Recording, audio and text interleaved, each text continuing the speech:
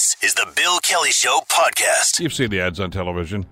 Get rid of your used gold. Get rid of the stuff that's been sitting in the door for the last 20 years. Bring it into us, and we'll give you cash for it. It sounds pretty enticing, right? They also could say, hey, if you've just ripped somebody off and you've stolen some merchandise or jewelry from them, you can also take it into us. Because, oftentimes they don't know this. Well, there's a new set of rules that City Council is about to vote on. It was passed at the Planning Committee yesterday. And we're told today that this actually could just be the beginning of a series of pieces of legislation to try to deal with this new phenomenon that is causing some angst, obviously, in the community. Sam Barillo, the Council for Ward 4, joins us here on the Bill Kelly Show to talk about this. Morning, Sam. How are you doing today? I'm doing well, Bill, and yourself? Good. Let me, first of all, talk about what happened yesterday at Planning and ECTEV. I know you were certainly aware of the motion that was going forward to this, and I know you've actually got a companion motion to this. So let's talk about what they did yesterday and why this was so necessary. Right. Okay, well, about 4 years ago, Jody Formosi, who really must be applauded for really taking the lead on this particular issue. She lives on the East Mountain. She contacted not only her councillor, Jackson, who really has been a champion on this front as well, but also contacted a number of others, other councillors, including myself. And at that time, she was somewhat disillusioned by the fact that the pawn shops were turning a blind eye to the merchandise that they were purchasing, hence perhaps creating an underground market or being part of the problem as opposed to being part of a solution. So as a direct result, and as a result of Councillor Tom Jackson's incredible work on this file, it literally led to a series of consultations and bringing in all the stakeholders and drafting legislation and or a bylaw which incorporates a scenario where we can separate the bad operators from the good and ensure that those that are, and the vast majority of these operators are good operators. And they can become a part of a solution and not part of the problem of the underground market that many were profiting from. So as a result, we now have a systemic process in place through this relationship built between the industry, police, and the city, to ensure that there's accountability on both fronts. So now the industry is required by law to provide weekly updates of any merchandise purchased at the pawn shop level, and that, in essence, then becomes a cross-reference list for police of any stolen goods that may have occurred in that last week or beyond. So it does lead to a real systemic process that finds real solution to a presenting problem that we encountered once Jody brought this forward years ago. You made an interesting point that I think bears repeating here too, Sam, is that this is not to cast aspersions on the industry and on people that own pawn shops and these sorts of facilities, these where you can take in your gold, et cetera, and get cash for this. You sat on licensing for years. You chaired the committee for many years, of course. There are one or two bad apples, and it can put a bad reputation on everybody. But I guess the intent of this bylaw in this case, is to extract those bad apples. It's not a shot at the industry; it's a shot at the bad apples within the industry. Exactly, and by doing this, not only are we targeting the bad apples today, but we're also mitigating any new developments along those lines. Because now, with these new restrictions, it becomes far more difficult for them to operate under this systemic process, which leads to more accountability. Now, you obviously the staff and you as councillors who were interested in this and knew the story of Ms. Formosi about this had to do some research on this. Were we doing enough in the past? Was this a tool that was missing? Were police dedicating enough time to this? Did the city have the resources to be able to deal with these problems? Because I know as we heard Jody Formosi's story on this, she basically took this upon herself to go and do the investigation on this and put in a lot of time and a lot of legwork to make this done, and then presented you with the results. And it was a pretty shocking story, wasn't it? It really was, and disheartening as well in the sense that everywhere she turned, she was faced with frustration. And her frustration became ours, and as a result, led to the bylaws that were passed. And I think in the past, both the police services need to be commended because they were using the tools that were at their disposal at that time. And the good players or within the industry were voluntarily doing a number of the issues that we're now legislating. So now we're making it mandatory, which again squeezes out the bad players, basically just enhances what the good players were already doing and leads to a more cooperative relationship between the city, police, and the industry itself to ensure more accountability and protect people from this type of nefarious behavior. Now, the way the process is going to work right now, there's going to be a list. In other words, the people that do this, whether they're pawn shops or I guess there is already a bylaw in for pawn shops, but maybe you could touch on that in a second. But they're going to have to report to police on a weekly basis now. This is the stuff that I've garnered this week. And is it, how do they identify this? Is it with numbers? Because do they or do they not have to provide photos of this, some of the material as well? Photos wouldn't be required, and apparently it would become what one of the industry leaders stated that they purchase anywhere from 70 to 80,000 pieces within a week, and that just would bog down their from an operational standpoint. So they are taking down descriptions as well as any type of serial numbers, if it's a bike, as an example, and then forwarding that over to police, and then they're going to cross-reference it with whatever information they may have. Important for a couple of matters here. First of all, that if you have become victimized by this, or you've lost something, or there has been a break-in, as there was in the Formosi household, extremely important, obviously, that you report this to the police right away so that they can have a list in which to cross-reference with. And secondly, I guess, and now we're getting into the insurance end of things, I suppose here, Sam, is before that even happens, you should be preemptive and have some idea exactly what's in your house and be easily identifiable so that you can give this information to police. That's very true. And I personally had 3 bikes stolen within the last 4 years. And if they want something, they'll go to any extreme scenario to get what they're trying to get to. So the bottom line is you need to protect yourself and have that information, take your own pictures of your items. And then you can provide to the police at the time that the crime occurred, and then that could be cross-referenced with whatever information the pawn shops are providing. Now, we talked about another scenario here, Sam, and clearly this has come up, and you've heard of this, obviously, and I'm sure you've seen some of the ads, and because some of them have come up on social media, about these fly-by-night businesses that'll pop into town for a day or a weekend and set up shop in a hotel room someplace, and they're there for 3 or 4 hours.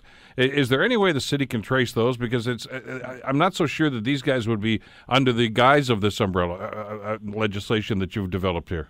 And that is becoming a chronic problem throughout the province, if not the country and beyond.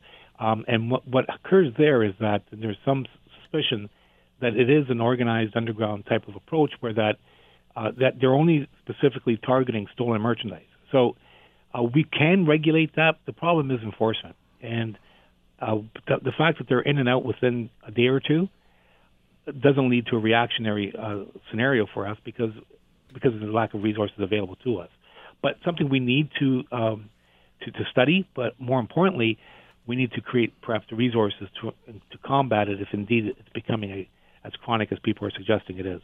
So kudos to the city staff and to you councillors who listened to Ms. Formosi's story, obviously, and decided to do something about this and become proactive on this. And this obviously is what's come as a result of that. And as with other things, of course, the code committee meetings, it has to be endorsed by the full council. I don't think that's going to be a problem. But with the information you have garnered from this, you actually want to expand on this, right? Well, it's an expansion to the concept, and one that I will be presenting is a motion to have staff look at the feasibility with respect to scrapyards. As an example, we have had hundreds of thousands of dollars worth of copper metal stolen from city property and even private property, and there is no checks and balances presently. So if you and I have 1,000 pounds of copper and we go down to the scrapyard, they simply weigh it, they cash us out, and we're gone. What we need is a similar process where it's regulated because obviously any type of crime ends up costing us all. And in this particular case, it's costing the city and the taxpayer by extension. So in essence, we need to protect ourselves and create a system that makes not only does it deter someone from stealing copper or any other metal for profit, but also ensures that the scrapyards are held accountable and that they don't become part of the problem, but rather part of the solution. It's interesting when I saw this and they said precious metals. All of a sudden, copper's become a precious metal, hasn't it? Oh, very much so, and it fluctuates based on the market. But it's a very costly significant cost to the taxpayer when people are stealing our wires. Not only wires from lighting and what have you in our parks, We had a significant problem down at Globe Park. The pedestrian bridge going over the QEW was not lit. I put a complaint in. Staff investigated and said, well, the reason why it's not lit is because they stole all the wire.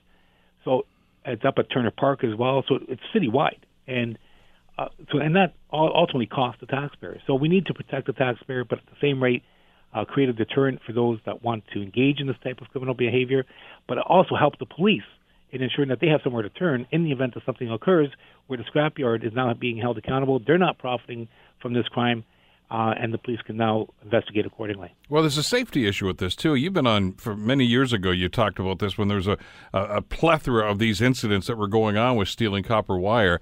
And the sad problem is a lot of the people that are doing this, first of all, don't know what they're doing. They put their lives in jeopardy and other lives in jeopardy because the chances of electrocution in some of these buildings is pretty rampant. But as you say, there's no tracking device after this. I mean, they could go to a scrapyard and the guy could say, where'd that come from? He says, well, I got it last week. Well, how are you supposed to be able to tell? I mean, so this brings them under this same umbrella that we were just talking about, where now there's a reporting mechanism where they have to actually start to chronicle exactly what they get and when they get it so that the police can cross-check that. Exactly. So it basically opens up the entire process as a partnership between the industry, police, and the city, that we collectively work on preventing or having anyone profit from the crime itself. At present, if there are nefarious players out there, they can profit all day long, and there's no checks and balances in place. Is there an underground economy that's going on here, Sam? Has staff investigated this right now?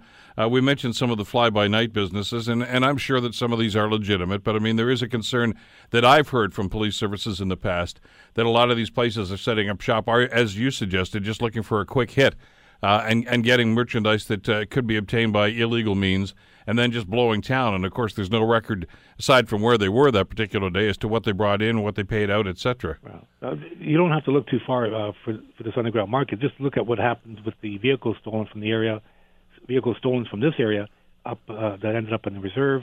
It was totaled nearly $1 million.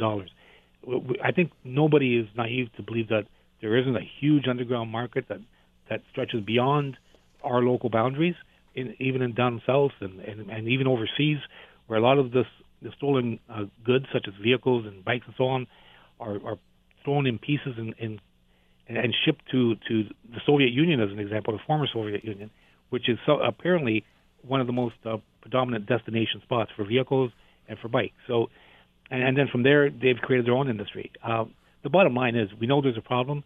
We just need to put a systemic process in place to try to mitigate it. To believe we're ever going to eliminate it, I think, is unrealistic, but we have to try. And by trying, I mean, at least we're mitigating the impact. On that point, one of your council colleagues, Matthew Green, in your neighboring ward there, and he's in Ward 3, of course, did not support this and said that it doesn't go far enough. Is there something more that could have been done to make this more effective? I'm sorry, I wasn't aware that he didn't support it, and I'm not sure what the reasons were, but I can always talk to him and find out and respond. So I can't really answer that, only because I'm not. Well, I know that one of the things he mentioned was the point you alluded to just a couple of minutes ago, that a photo should be part of this process too, that so police can have a quick reference point. Yeah, and I believe the police and the industry were on board in not supporting that. So I would have to support what they concluded and the common ground that they developed, and believe that that's something we could look at in the future if we're not seeing any positive outcome from the present bylaw. And again, this is going to be a work in progress. Nothing's written in stone. And at the end of the day, if we're not seeing the outcome-based benefit, then that's something we can always evaluate down the road. When are you going to introduce your part of this motion, the companion piece to this about other precious metals? Well, I'm going to just serve a notice, but I have to work with staff on the wording and see what stakeholders need to be incorporated for the process to move forward. But it will be, at first, a feasibility to determine how we implement the bylaw itself. Ward 4 Councillor Sam Merulla, as always, Sam, thanks so much for the clarification on this. As a winch, and this will go to council next week, and we'll see how the whole council responds to this. Appreciate your time today. Likewise, Bill. Take care. We too. You're listening to The Bill Kelly Show, weekdays from 9 to noon on AM 900 CHML. Well, we're heading towards the end of June, and if you want to go back to your school days, the end of June meant report card time, right? Well, there's a report card that is now out, too, about the cleanup of Hamilton Harbor. And, we do need to pay attention to report cards. We've all learned that over the years, haven't we? This one is called Towards Safe Harbor. The report card released this week by the Bay Area Restoration Council. And obviously the Randall Reef is going to play a large role in the reporting and indication as to how our harbor is and how healthy it is. But there are many other factors as well. To talk about this, we're pleased to welcome Chris McLaughlin to the program, Executive Director for the Bay Area Restoration Council, as he joins us here on the Bill Kelly Show. Morning, Chris. How are you doing today? I'm great, thanks, Bill. How about yourself? Good. The good news is we're finally, after years of talking and stalling and governments changing and everything, getting the Randall Reef looked after. That's a process, but that's a big part of this, isn't it? Well, it's a huge part of it, yeah, especially because the project's been such a touchstone for the community. Right, I mean, if you think of if the average person on the street thinks of one project related to cleaning up the harbor, Randall Reef's going to come to mind, right? But unfortunately, although it's a big one, it's not the only one, and so the grades aren't an A+ yet. We're not there yet, but we're a long way along the way. Well, when you look at the scope of what you guys are looking after here at the Bay Area Restoration Council, and you look at the physical space in which the Randall Reef takes up, it's not that big. I mean, it certainly has a huge impact, Chris, but there's a lot more going on around there outside the Randall Reef. There is, certainly. There are other areas of contaminated sediment, which is why we haven't shot all the way up to the top grade yet. It's 6.5 hectares, but the containment facility, the big steel box that's being built, and it's nearly completed, in terms of the steel wall around the worst of that material at Randall Reef, it would hold enough material to fill Copps Coliseum 3 times. So it's a phenomenally huge undertaking to build this thing out in the water. And then what's going to happen after this summer, when the construction is finished, for the next 3 years, we're going to dredge material from other areas in the harbor outside of that steel box. That material is going to be put into the box. And there's another 2 years that's going to be taken to compress all that material down, dewater it, and then put a cap over top so it can be used by the Port Authority. And it will become our Pandora's box, I guess, won't it? It will. Hopefully, in another 50, 100 years, there's the technology to turn it all into chocolate pudding. Now we're talking. Until then, the important thing is it's separate from the water, separate from the ecosystem at this point. Yeah, so. well, we'll worry, but that'll be a challenge for future generations. They can look into something like that. Let's talk about something else for a second here too. Back in the 1980s, the city council of the day, and of course the Bay Area Restoration, and many other folks around here worked on something called the Remedial Action Plan, and said this is going to be our plan going forward. It was supposed to be the template and kind of the path for us to try to find a better way for us to be stewards of our environment here. How are we doing on that plan? We're doing pretty well. One challenge is the fact that this report card measures the last 5 years since the last time we did a report card. And it gets harder and harder the longer the time passes to remember back to how bad it actually was. And so I think for many people, maybe they don't realize the significance of the upgrades to the wastewater treatment plants, for example.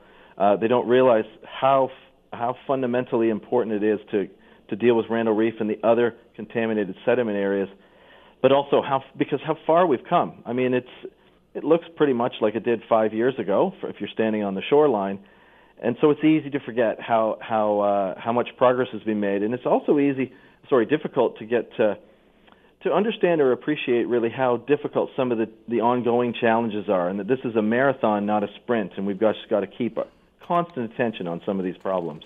Well, yeah, there are those who are listening right now that do remember some of those bad old days. For sure. And there was it wasn't that many years ago, Chris. I mean, we used to simply just dump sewage into the water and just figure, well, don't worry, that's a big pond there. Everything's going to be just fine. We're smarter than that in many ways right now. We also, by the way, have to remember that we're not alone in this endeavor, too. And we talk about the Bay here. We're talking about our neighbors on the other side of the Bay, too. At Burlington and the initiatives they've undertaken to try to help us to get this thing back on track. Well, one important thing to mention certainly is that Halton Region, which controls the sewage treatment plant for Burlington, and then the City of Hamilton and the Woodward plant down in the East End, those two plants alone represent almost 50% of what goes back into the Bay. So when the upgrades to Woodward, that is creating tertiary, the installation of new technology over the next 4 or 5 years, when that's completed, and Halton's already finished on the Skyway side. When that's completed, the water quality in terms of the amount of phosphorus coming out of those two plants, and remember, almost half of the water returning into the bay, will actually be below the remedial action plan or the RAP target for phosphorus, which will have huge implications then for water quality, the algal blooms that we see in the summer that shut the beaches and so forth. Fingers crossed, and that's why the forecast in the report card is an up from the consensus of all the scientists and other people we had working on this over the last few months. The consensus is that we should see improved water quality as those wastewater treatment plants come online and as some of the other projects that are ongoing that we've heard so much about and if so much money has been invested in, as those start to have impacts in the years to come, we should start to see those improvements continue. Every time we start having discussions about water quality in the harbor and the bay itself, phosphorus, the word phosphorus comes up. Maybe you could just touch on why this is such an important element and why it needs to be addressed. Well, phosphorus is a naturally occurring nutrient in ecosystems. You couldn't have an ecosystem, we wouldn't have the bay or the marshes without it. And yet, when you've got 750,000 people living in the watershed right around it, you've got inputs way over and beyond in terms of what the ecosystem can handle. And so you get an overabundance of life. You get the algal blooms, for example, that many people are familiar with that turn the harbor green. And the problem is when those little organisms die, that process uses oxygen, and that's taken away from all of the fish. So it's sort of like this cycle that repeats itself over and over again as we continue to put inputs of phosphorus into the ecosystem, into the bay, and into the marshes like Cootes Paradise.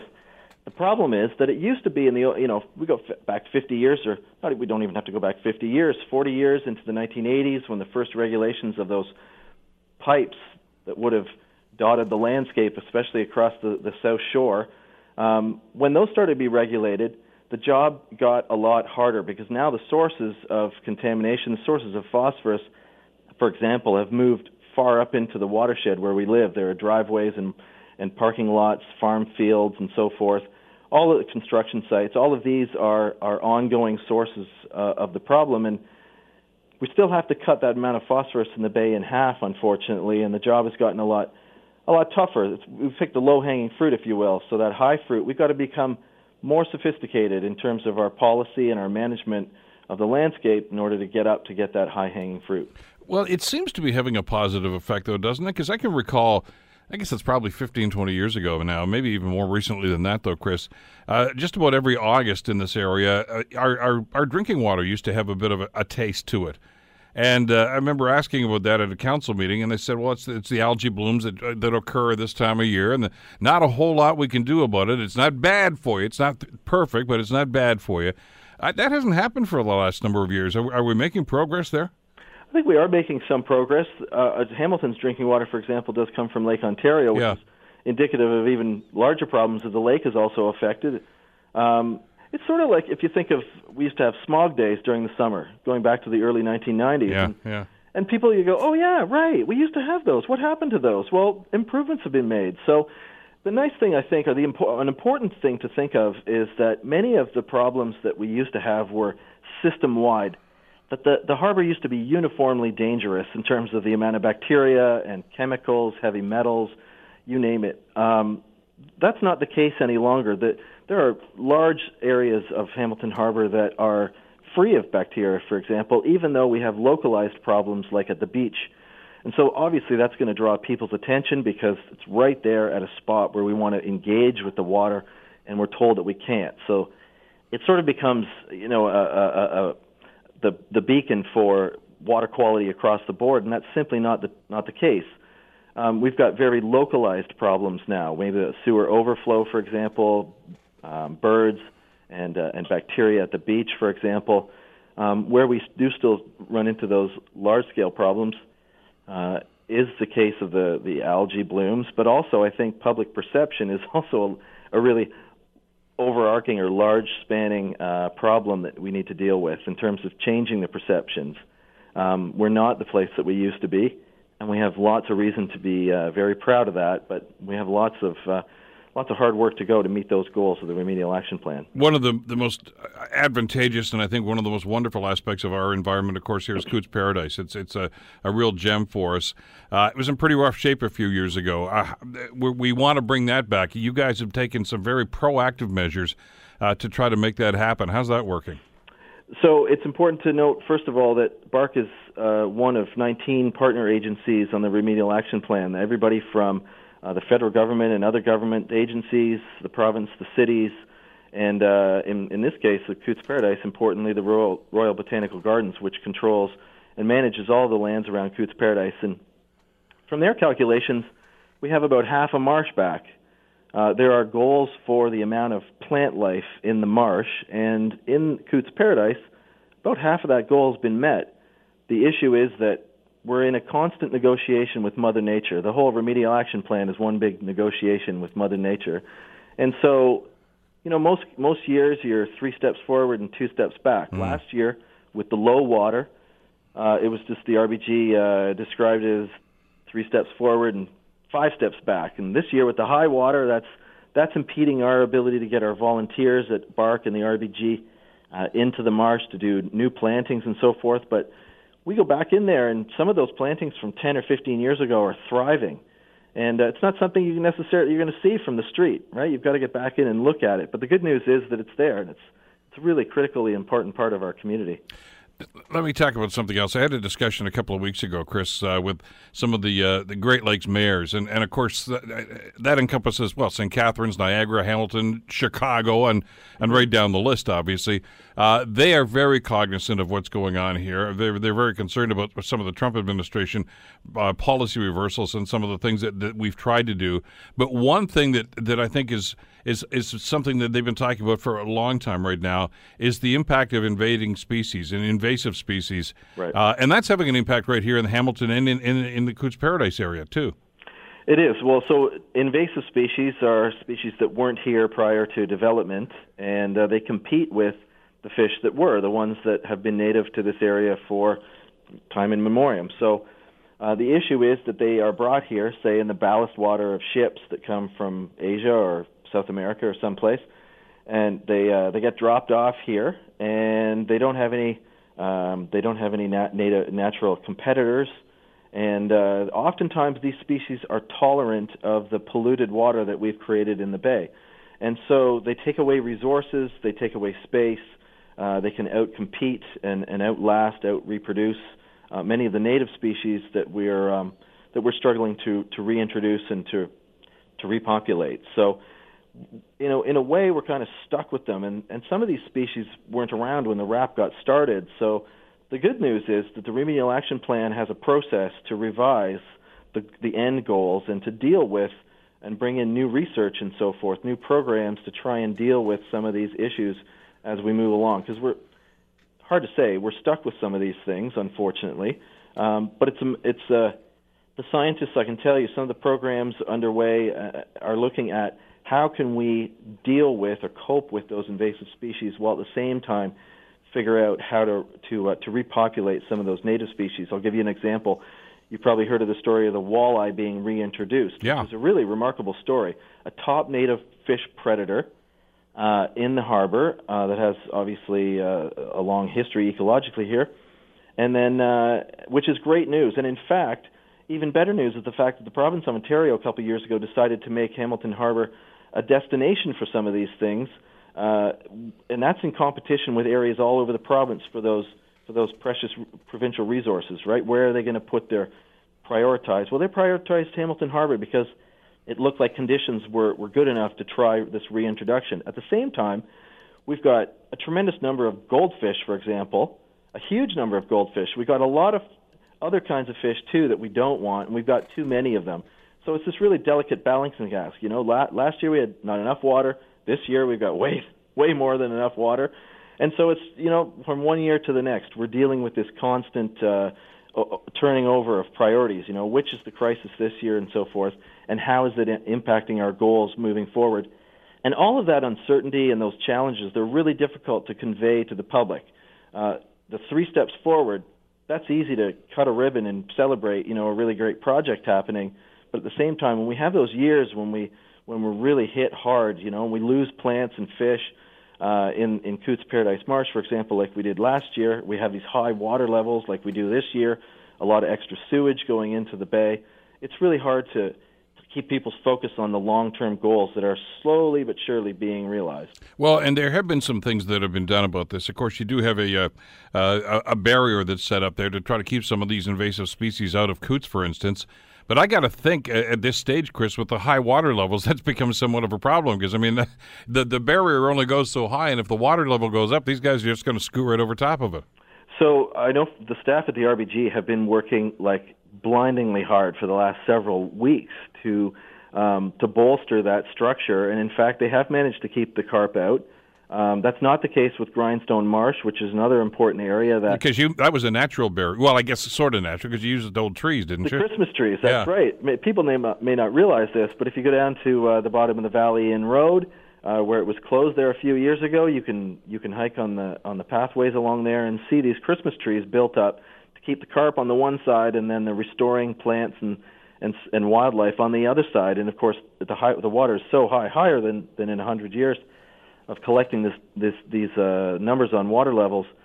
The carp were able to get in and over that very easily. So that's been a setback. The good news is, in contrast, that the Fishway on Cootes Paradise managed to keep the carp out.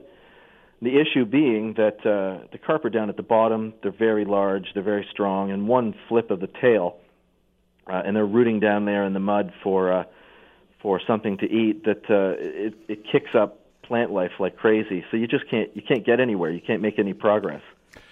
When you get to the report card itself here, things like healthy water and habitat, you give a C+, fish and wildlife populations a C+. And I think you've outlined pretty strongly exactly why that's a C and some of the challenges that we're facing right now.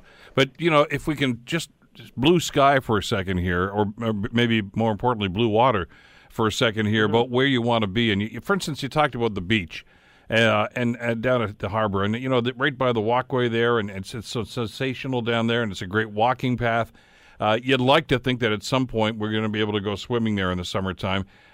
Obviously, the bird fecal matter is a problem like that. Is it fixable? Is there something we can do to try to move that process along? I think there's lots that we can do, certainly. So the City of Hamilton hired a consultant last year to look at the beach closure issues and try to come up with a plan moving forward and herd all the cats, if you will. So the City of Hamilton's got a department that looks at measuring the quality of the waters, I should say, like the safety of the water, the amount of bacteria, and whether the beach should be open or closed. They've got another department that's looking at, that's responsible for managing parks like Bayfront and the beach. So they're working together this summer to try and implement some bird management measures to keep the bacteria out of the water and away from and clean the sand, because the sand is so low it stays wet and the bacteria can thrive in there for a long time. So both the water and the sand are a problem where bacteria is concerned, and the city is looking at easy, relatively low-cost measures to try and keep that bacteria out of the beach area at Bayfront, for example. There's also recommendations down the road for doing other things if that doesn't work, and one of them would be, or at least it's a priority of mine, is something other than a beach to swim at, something in deeper water, and my 2 words, Bill, rope swing. Okay, so right? I like it. Absolutely. To go back to the point about the harbor not being a uniformly dangerous place any longer, there would have been a time. I mean, the city of Hamilton owns LaSalle Park in part because conditions on Hamilton's side were so bad at one time. The city bought a park on Burlington's side in order to get Hamiltonians over there in a safe place to swim, and even that didn't work. Quality of the water over there was so poor. Hence the whole system was dangerous. The whole place was polluted. If you go back to that famous quote from the 1960s, that Hamilton Harbor was a stinking, rotten quagmire of filth and poisonous waste. We didn't come by our reputation as a community by accident. We came by it honestly, and the harbor and the quality of the water had a lot to do with that, right? The pollution going into it from industry. It was so visible from the Skyway Bridge to so many Canadians over many decades that we're really having a hard time shaking that it's important to realize that there's lots of clean water in Hamilton Harbor, and I know that's hard to believe for many people, but it's true. Now, we're not going to suggest that just because there isn't bacteria, say, at Randall Reef, that people should go and jump in the water there. That's not the place for recreation, or out in the shipping channel. But in the West End, in the West Harbor, there's going to be increasing amounts of opportunities for recreation, for getting people not only down to the water, and we've done a really great job of doing that. Oh, yeah.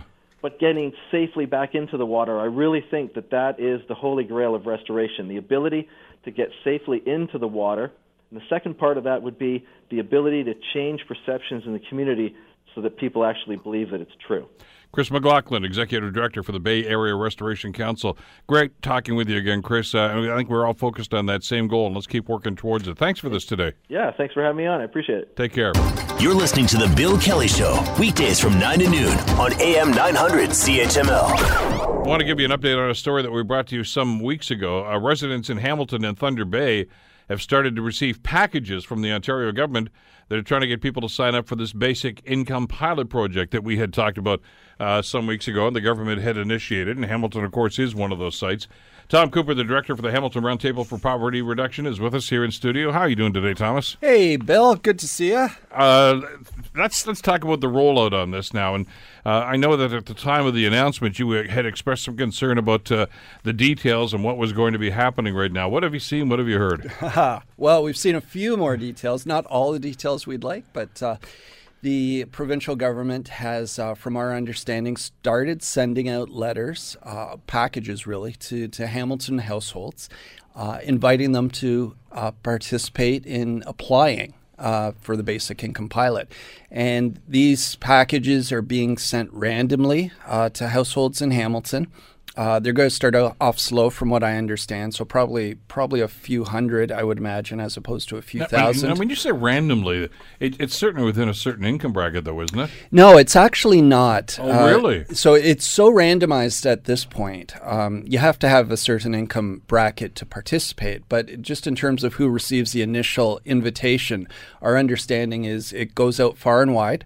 And if you fall within the categories that they've outlined in their initial letter, so if you're earning a little bit below $34,000 a year, if you're a single person, you have the possibility of applying. And so we understand these are white packages from the Ontario government. It doesn't say basic income up front, so be careful you don't throw it out as junk mail, because it could mean up to $17,000 in additional income for you for the next 3 years if you want to participate. So we're certainly encouraging people to take a look at the package. It's going to enable people who are eligible, so people who are currently on provincial social assistance, whether Ontario Works or the Ontario Disability Support Program, or if you're going to work and not earning enough at your jobs above that $34,000, you could potentially submit the application, and maybe you will be selected to participate. And there's no guarantees in this whatsoever. It's very randomized from what we understand, and it's very arm's length from really any community input. This is the government, for the sake of making sure the program is done well and is evaluated properly, have pretty tight control over how this package is being sent out. But we'd certainly encourage people, if they do get the package and they're interested, to call the government's 1-800 number that's on the package. Email, ask some questions. We understand there won't be an office set up, but there will be people who can help support people through the process of applying and let them know if it's in their best interest in terms financially, certainly, to apply to become part of this basic income pilot program for the next 3 years. Now, let me ask you about this random aspect of this, because this is intriguing. So they're just throwing these out there. But I mean, somebody could receive this in the mail today, and that individual that received it could be making $75,000 a year. Yeah. Well, they right off the top know they don't qualify. That's right. But that's a wasted application, isn't it? It isn't. Well, I suppose it is. But in order to do this right and to make it as randomized as possible, they didn't want to target specifically, for example, low-income neighborhoods. They didn't go by tax filer data. They're really going just through a random list of addresses they have, I understand, through Canada Post. And so it is. Yeah, you're right. In a sense, I guess it is a little bit of a waste for maybe 75% of the people who get them. But for those 25% who are eligible, who do earn below that $34,000, who might be on social assistance programs, this might be a good fit for them for the next 3 years. And I'm not doing this geographically. I'm not saying, hey, don't send any to Stony Creek or to Ancaster because there's no poor people there. That's ridiculous. Of course there are. There are people that are living below that threshold in those areas. I get that. But my concern at this stage is if say 25 or 30% of these things that are mailed out go to people that don't even qualify for it, it is going to go into the blue box. Yep. And people who probably need to get that information are not going to get it. Well, that's a possibility as well. This is not bad. This is not on you. I mean, this is just the government's methodology here. Yeah, this is I think the best advice the government has received from other jurisdictions that have done these sorts of pilot projects in the past. Certainly, we'll point to potential problems in the coming months around how this is rolling out. But I think for the time being, I think we need to give it a chance. I think we need to certainly encourage people who do receive the packages, if they feel they're eligible and that they can benefit from a basic income, to certainly look at doing that. There's going to be lots of people, particularly those on Ontario Disability Support Program, who get additional benefits. Perhaps some families get rent geared to income housing. Perhaps get childcare subsidies, who might potentially lose some of those subsidies. So they have to crunch the numbers and make sure this is a good fit for them. Because one of the tenets really of basic income is that there aren't the same level of supports provided to people who are in receipt of a basic income as there would be necessarily for, say, somebody on social assistance. So it's really, you get sent a check and do with it as you will. And there is, in a sense, a much more dignified approach to doing that. On the other hand, for people who may need supports and may need help maneuvering through what could be a complex system, we're a little bit concerned about that.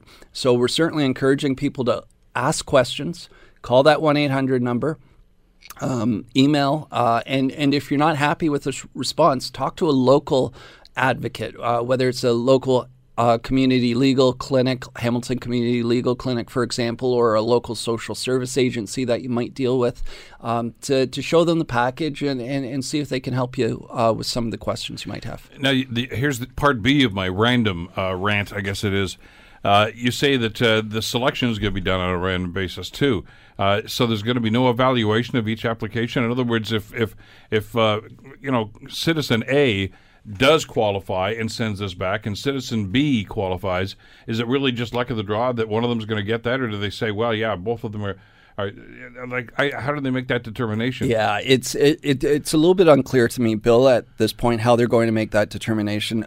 Very generally, I've heard they'd like about 30% of the participants to be on social assistance programs, and about 70% to be people who are working and not earning enough to move themselves or their families out of poverty. So that sounds to me like there will be some internal evaluation. I think there will be. They'll be looking at an outside evaluator to really study how the program rolls out, and there is going to be a control group as well. So there's going to be a group of people. I'm not sure if it's the same number of participants. So there's 4,000 across the province who will be receiving a basic income over the next 3 years. Whether there's 4,000 other people they're going to study to see if you don't get a basic income, what happens to you, and do some comparing and contrasting. At the end of the day, at the end of this pilot, the provincial government's going to look at the results and see, have people who've been receiving a basic income, have they been able to maintain their affordable housing, for example? Have they been able to eat a little bit more healthier? Are they staying healthier? Are they going to doctors or emergency rooms more or less as a result of receiving a basic income? Are they able to afford medication? So these are some basic things that the basic income pilot hopes to answer. In Hamilton, we may not be able to look at the community impact as much because there's only 1,000 people participating here and in Brant County, and we probably have close to 50,000 people just in receipt of provincial social assistance programs, probably another 30,000 people who are working and experiencing poverty. So we won't be able to necessarily tell whether there's an upturn in economic activity locally because people are getting a little bit more income going to the grocery store, and that's driving economic growth and creating local jobs. That might be able to be more of a assessment in a place like Lindsay, Ontario, where they're also rolling out the basic income pilot, but it's much smaller community and a larger group of participants. With the work that you have done over the years, Tom, both in McQuestion and of course with the Poverty Roundtable now, are you concerned about the word getting out on this? And the reason I'm saying that is I know that you've been on numerous times talking about this, and that's great. I mean, the more we can talk about this, and I know the Spec has published some stuff about this, but you know as well as I do, a lot of people don't read the paper. A lot of people don't have the radio or the television on necessarily. There's an information gap an awful lot of the time, and I know you started to talk to us about this even back when you were working at McQuestion Legal Services, where people said, I didn't know I could do that. I didn't know I had access to that. I didn't know that person can help me.